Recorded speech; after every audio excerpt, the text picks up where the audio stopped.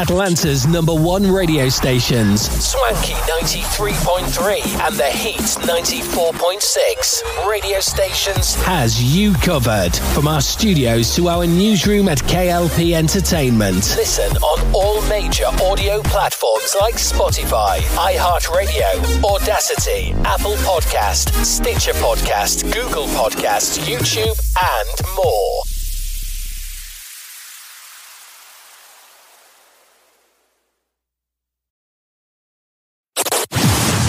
Hold up. In the mix. Pass it on. This time of upheaval is causing me to look a little deeper inside myself, looking for some goodness. And this is what I've found. I'm more aware of my neighbor's well-being. I'm saying thanks to those who help keep my life as normal as possible. My mail carrier, my grocery cashier, my delivery person. I find myself caring about others instead of just looking out for myself. And oh, my goodness, does it feel good. Goodness is in you. Pass it on. From passiton.com. This is your #1 radio station.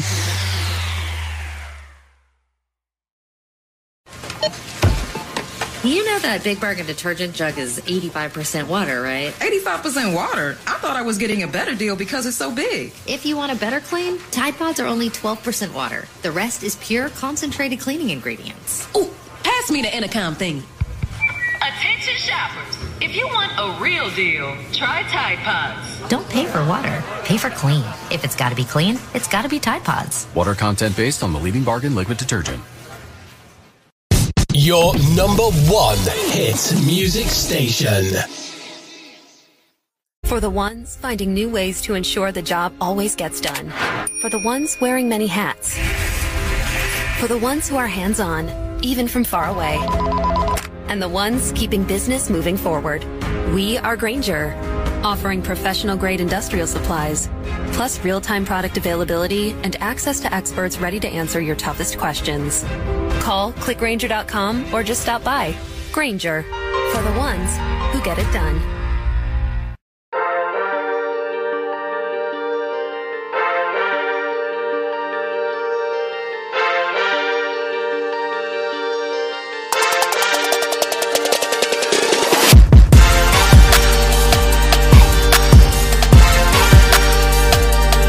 What's going on, everybody? Hey, Atlanta. This is the Spectrum Podcast. I'm your host, Blaze Ryder, with the latest in world and hip-hop news for Atlanta. And we do hope you guys are gearing up for Christmas season.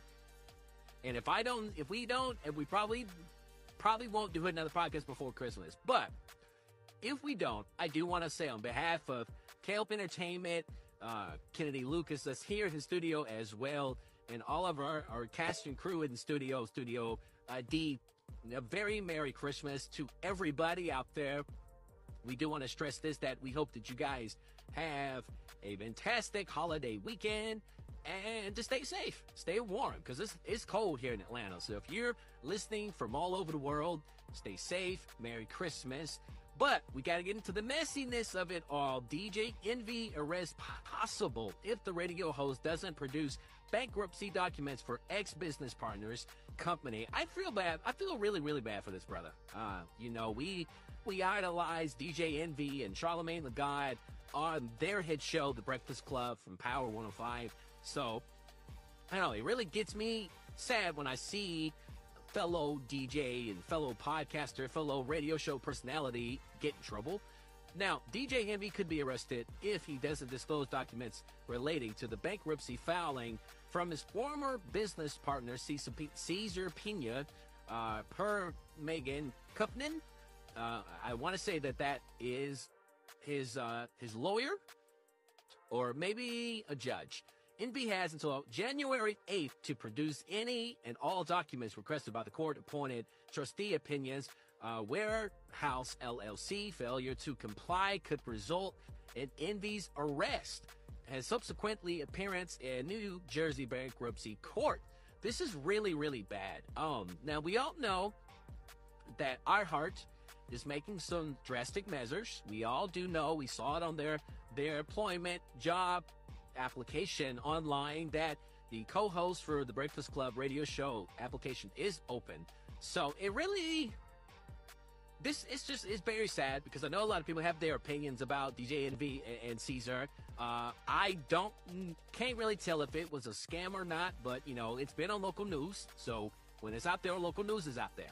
A lot of families who invested into this company thinking that they're going to invest in this tear down house or this building, and then you invest and you build it up, and then there's equity in there, there's profit, there's revenue, and you just got to give up money up front, and then you end up losing money. Now, not saying this is just alleged, so on my opinion, I don't want to say that this is true because this is alleged until it's proven. But I always got to read the facts. And I say to a lot of people, and Kennedy can contest to this, every business person can contest to this, that if you are looking into investing in something, always triple read it. Triple read it. Have your lawyer double read it, sometimes triple read it, before you sign off on anything. Because unfortunately, and then this is just alleged for DJ Envy and Caesar, but scams are out there. People will try anything to scam anybody. That's just the harsh world, harsh reality that we live in, that people do go out there and they do scam. Now, like I say, I hope that he's able to prove himself innocent in this, because it's not really looking good. It's not looking good for him. It's not looking good for the Breakfast Club. It's not looking good for Power 105. And it's not looking good for our heart. Obviously, our show is on our heart as well, so we have to make sure that we're not saying anything out of pocket. We're making sure that we're keeping our ducks in a row for all of our radio distributions, because we can't be cut, right? So, the news comes after Envy recently switched lawyers. Again, really a good look when you have to switch lawyers mid-trial, right? But the radio host dropped high-profile bankroll LLP in favor of the New Jersey-based firm Williams, Bradford, and Stern LLC. Envy and Pena, along with Pena's wife, are accused of running a multi-million-dollar real estate scam that defrauded investors out of any amount of excess of up to $100 million. We all know that type story. Envy has denied all charges against him and has forcefully defended his name. Now, I've seen it, though, to where DJ Envy is saying, hey, I'm not a part of this. But if Caesar did this, then it's all him. So it's just kind of like, I don't want to say that this is kind of like dry snitching, but it's kind of like dry snitching a little, right? Because you're doing everything to save your butt, right? Rather, you're throwing somebody under the bus and say, hey, Caesar did it. He made me do it. I'm out, So it's just kind of a sticky situation when it comes down to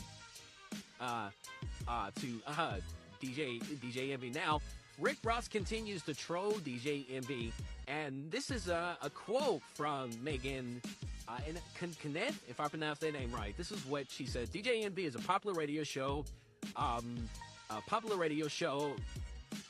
Excuse me, let me reread it. DJ Envy of the popular radio show The Breakfast Club could be arrested if he doesn't disclose documents, bankruptcy, and yada yada yada. We get that part. Now, the one person who has been thoroughly enjoying the whole mess with DJ Envy is Rick Ross. And I can understand why Rick Ross could be enjoying this. Now, if you guys remember back this summer, there was a competition when it came down to trolling each other, DJ Envy and Rick Ross, because they both had car shows. Rick Ross had his car show at his house, and then DJ Envy had his car show at at a center up there in New York. Time and time again, Ross has found something new to say about the various twists and turns into the case. And this was a quote that he says here. Rick Ross says, the 15 names on one piece of land, 14 guys, I can't say that other word he used, gonna take a stand. Rick Ross's fan on Instagram back in October. Ross isn't the only person, though, guys, who has been clowning Envy for his mounting legal troubles. However, he is certainly the most consistent figure in the whole saga. Of course, Tyrese had some choice words. The famous Joe Budden and the Joe Budden podcast had their famous words to say about Envy's troubling world that he's in right now. I really do hope that, I never want to see people go to jail, regardless. Regardless if you're innocent or guilty, you don't want to go to jail. You don't want to go to prison. But if Envy cannot pronounce and just produce these papers for these people, it's not gonna look good for him. It's not going to look good for him. So I wish the very best for brother DJ Envy, but we'll have to see what happens later on.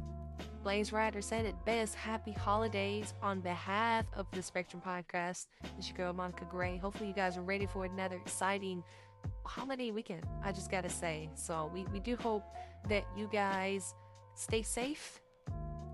Kennedy would always say stay swanky as well. We just want everybody to stay safe for the holiday season. Safe travels if you are traveling. If you're traveling outside of Atlanta, you're traveling outside your home for Christmas time to be with your loved ones, Merry Christmas. Now, the question that I propose to all of our fan base out there in Atlanta and all over the world that's listening to the Spectrum Podcast, and the question that I ask is, hip-hop dead? Now, this was a juicy conversation that I want to have on the Spectrum Podcast because, as you guys don't know, we are a hip-hop world news podcast. Now, what happens to the world's biggest genre takes the slightest downturn? What if that happens? The answer is a repeated history whose cycle can still be broken. Now, I just wanted to pop this into the minds of our listeners. If you heard this narrative of the missalting amount, right? 2023 only held a handful of #1 hip-hop albums and songs on Billboard charts. These would include Nicki Minaj's Pink Friday 2, Drake's For All the Dogs for 2 weeks, Travis Scott's Utopia for 4 weeks, Little Uzi Vert, I can always mispronounce his name, Pink Tape, Rob Wayne's Nostalgia for only 2 weeks, and also for songs for the Billboards, these are the Doja Cat's Paint the Town Red, one of my prime favorites personally, Drake and SZA's Slime You Out, and Drake and J. Cole's First Person Shooter, and the most recent one, Jack Harlow's Loving on Me. Now, to our listeners, I do want to propose this concept, this ideology, if you will. In 2022, there were about twice as many #1 hip-hop albums, and the same number of those #1 album tracks and weeks those hits spent atop of the charts. Now, picture this. If you can compare these previous years, you'll find even larger discrepancies, I would say. So what does this mean for the hip-hop genre?